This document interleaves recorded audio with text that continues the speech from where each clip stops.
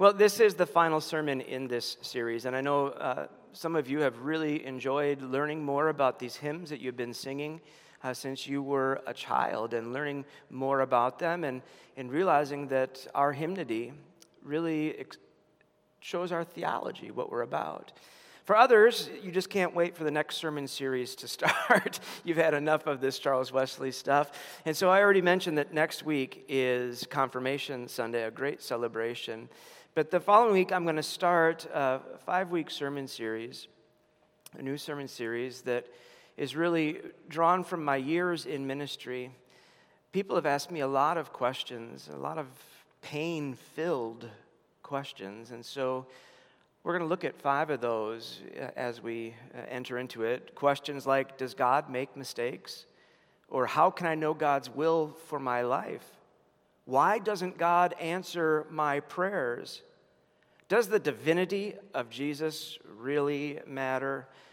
And also a question such as, how can I believe in a good God in a world that appears to be so evil? And so I hope you'll be with us, and as always, just like the sermons in this series that ends today, they'll be posted online. You can catch them whenever it's convenient for you. But this sermon series has been called Sing Me the Truth. Tell me what I need to know about grace, about love, about sin, about salvation, about fellowship, about discipleship, about mission. Sing me the truth. And so we began with Oh, for 1,000 Tongues to Sing, which was to commemorate his come to Jesus moment. We sing about grace, but it's also a song with a call to discipleship and a call for inclusivity. We continued with Ye Servants of God, and it was a call for all of God's people, people of faith, to keep doing what is right, even if, especially when, you're being persecuted for it. And we know that John Wesley was dragged down the street by his hair, that there was rumors that was being spread about them, that things were being thrown at them, that Methodist homes were being vandalized. But he said, always look a mob in the face. Keep moving forward. We continued on with, And Can It Be That I Should Gain? One of my mom's favorite. It's going to be sung at her celebration of life. And we know that it's one of the hymns, it's all first person. It's all about me. It's all about I. And that's why it resonates with so many people. But we stand in awe. Who are we that God would do this for us? And so just last week, Love Divine, All Loves Excelling, as a guide for how we can live our Christian life through prayer and through mission work, through all those good things. But we come today to rejoice the Lord is King, which we've already heard. And as I read some text from the Bible for us, maybe if you were paying attention to the words that we were singing or were being sung to us, they'll ring a bell. Psalm chapter 24, verses 8 through 10. Who is the King of glory? The Lord strong and mighty, the Lord mighty in battle. Lift up your heads, O gates, and be lifted up, O ancient doors, that the King of glory may come in. Who is this King of glory? The Lord of hosts, he is the King of glory. A little bit later in Psalm 97, the Lord is King, let the earth rejoice. Let the many coastlands be glad. Rejoice in the Lord, O you righteous, and give thanks to his holy name. And then hundreds of years later, there is this letter written to a group of Christians who are trying to figure out what it means to live together in a community of faith. These few words. And so would you read Philippians chapter 4, verse 4 with me out loud? Rejoice in the Lord always. Again, I will say rejoice. The word of God for the people of God. Thanks be to God. Now, you may be saying, Pastor Matt, we're getting beat over the head with this rejoice thing. It doesn't just work like that, to be told to rejoice and then say, oh, okay, now flip the switch and now I'm rejoicing. It's hard on a morning when I woke up and it was cold and raining and I had outdoor plans. I don't feel like rejoicing in the midst of a pandemic. I don't feel like rejoicing when I feel like some of my freedoms have been taken from me. I don't feel like rejoicing with the images that I'm seeing on TV. I don't feel like rejoicing with all this unrest. I don't feel like rejoicing ever in the year of a presidential election because of all of the things that were just being thrown at us. And yet, friends, we have much to rejoice about. There should be a lot of joy in us. Rejoice, the Lord is King. But I want to kind of throw in another one of Charles Wesley's hymns in our look at this today because they complement each other so well, especially on a day in which we're going to have the opportunity to receive communion, and that is the song, "Come Sinners to the Gospel Feast."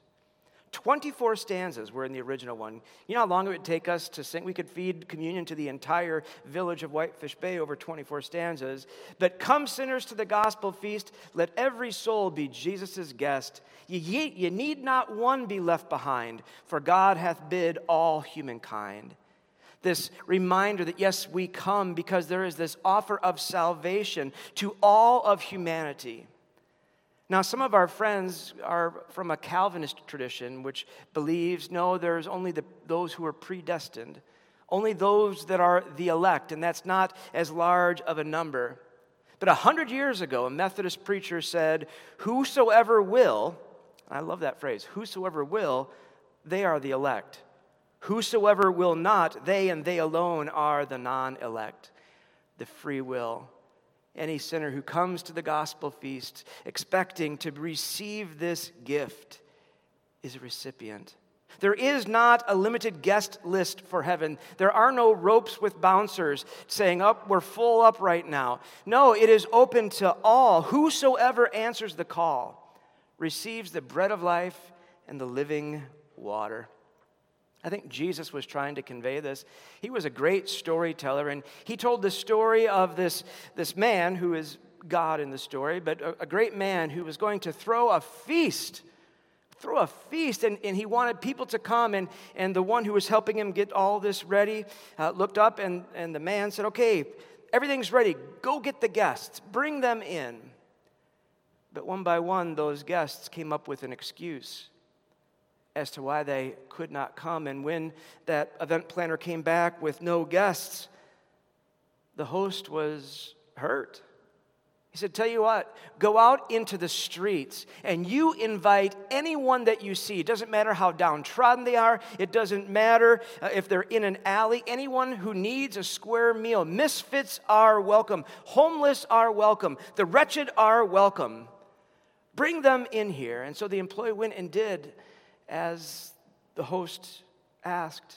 And he came back and said, I did what you did, but there's still room at the table. And so the host says, well, then go out into the country. Go out and gather anyone and everyone that you can.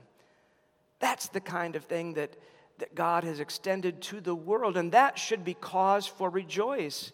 It doesn't matter what kind of stupid things I have done in the past. It doesn't matter the way in which I have hurt myself in the past or hurt others in the past. What matters is I give myself to receive this invitation right here, right now. I can always start again, and when I do, it starts with a feast that has been prepared for us. Come, sinner, to this gospel feast. Ye who believe his record true shall sup with him and he with you. Come to the feast, be saved from sin, for Jesus waits to take you in. Whosoever will. Friends, we acknowledge who we are and we come. But one of the things that, I don't want to say it amuses me, or I don't know if it troubles me, but I have served communion to lots of people over my time in ministry. And it's shocking to me how so many people come forward as if they're going to a funeral instead of going to a feast. I get that we're coming to be penitent. We're coming to acknowledge that we are washed clean with this, but shouldn't that be a sign for rejoicing? I kind of think that when we have communion, we should really be dancing up the aisle to receive this free gift that is there for us. There's another hymn in the hymnal that is about communion. I come with joy to meet the Lord, forgiven, loved, and free, in awe and wonder to recall his life laid down for me. And so as we sang, rejoice, the Lord is King, your Lord and King adore. Mortals give thanks and sing and triumph evermore. Lift up your heart, lift up your voice. Rejoice, again I say, rejoice. And so Charles Wesley scholar S.T. Kimbrough tells a story about being at an airport. And you know those airports have shuttle buses that take you from terminal to terminal. Aren't those things fun? You know, you're wrestling with your bags and everything. And even now, some of the newer, more fancy airports, they have the trams, but it's still a journey to get from one word to the other, and it seems like you never have enough time just to get there. But this was a bus. And this man got on at the very first terminal, the very first stop, and was going to go all the way to the end. And what he realized was that when people got onto the bus, when the bus would stop and people would get on, almost everyone who got on that bus was, let's just mildly say, unpleasant. Unpleasant. A lot of airport complaining that was going on, complaints about the trips, complaints about the airline services, complaints about delays and cancellations, complaints about the food or the lack of food. All these complaints people would get on. And with every announcement then that the bus driver made, he did something interesting that the man who was the first one on the bus thought was interesting, because everyone was upset when they got onto the bus. But the bus driver would get over his loudspeaker and he would say, "Hello, folks. This is your happy bus driver just telling you how fortunate and lucky you are to get on and off this bus. The next terminal is..." When they got to the last stop, that man who was at the back of the bus said there was not one unpleasant person left on that bus. The driver had changed everyone's unhappiness into joy. And friends, happiness breeds happiness. You heard Sue had that little note in her hymnal. The hallmark of Christian behavior is joy. The Christian life is to be an exclamation of joy. Lift up your heart, lift up your voice, rejoice. Again, I say rejoice. Rejoice. The first and last word in this hymn is rejoice. Do not be low-spirited. Do not be brokenhearted. Do not be downtrodden. Do not be a complainer throughout life. Be joyous. Joy breeds joy. We gravitate to people who are filled with joy. It is infectious in all the right ways. Rejoice, the Lord is King. It was originally titled Rejoice Evermore, but the question is, are we?